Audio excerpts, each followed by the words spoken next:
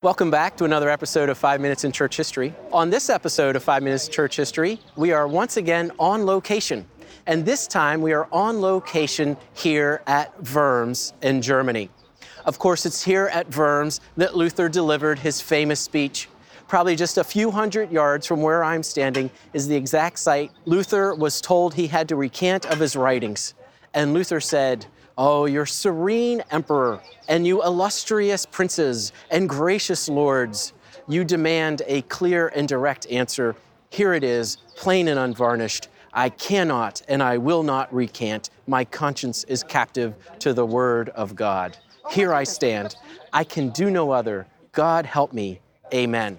It was here in this city of Worms that Luther made that bold and courageous stand.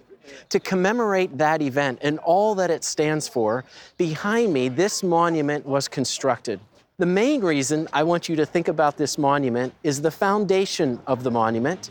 Of course, that's Luther towering high above and reminding us of his prominence as the one who started the Protestant Reformation. But you'll see that he has four figures at each of the four corners of the monument.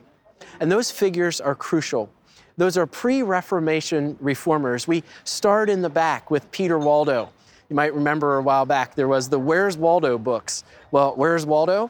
He's in France. This is in the 12th century. Peter Waldo wanted the people of France to understand the Word of God.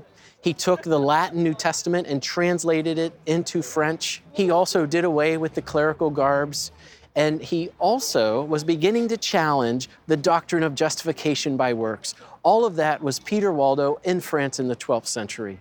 We also have Savonarola right behind me. Savonarola was the pre-reformer down in Italy. He too was stressing the authority of Scripture over and against the ecclesiastical hierarchy structure and papal authority. And he too was condemned as a heretic.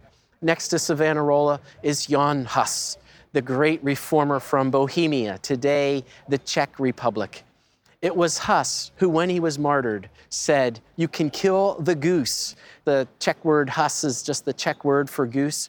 "You can kill the goose, but 100 years after me will come the swan, and you cannot kill the swan." It was almost 100 years to the day when Hus uttered those words that Luther took his 95 Theses in one hand and the mallet in the other, and he nailed his 95 Theses to the church door at Wittenberg.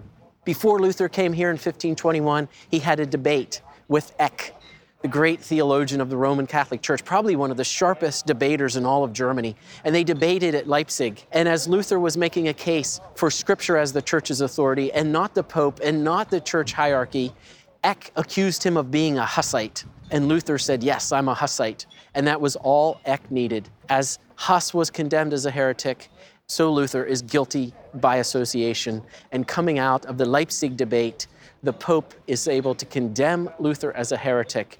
And that's why Luther was brought here to the Diet of Worms. There's one last person at the foundation of this statue, and that's John Wycliffe. This, of course, is the morning star of the Reformation, the British Reformation. Wycliffe is famous for 3 books. Of course, the Bible, which his name is associated with. He's also associated with a book that challenges papal authority, and he's associated with a book that challenges the Holy Roman Emperor's authority over the King of England.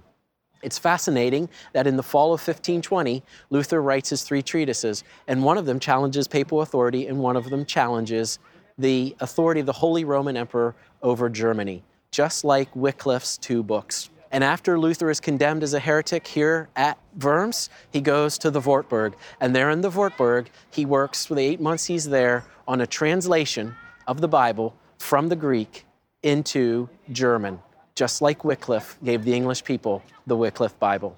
And that is the foundation for the Reformation that Luther built on. I'm Steve Nichols. Thanks for listening to 5 Minutes in Church History.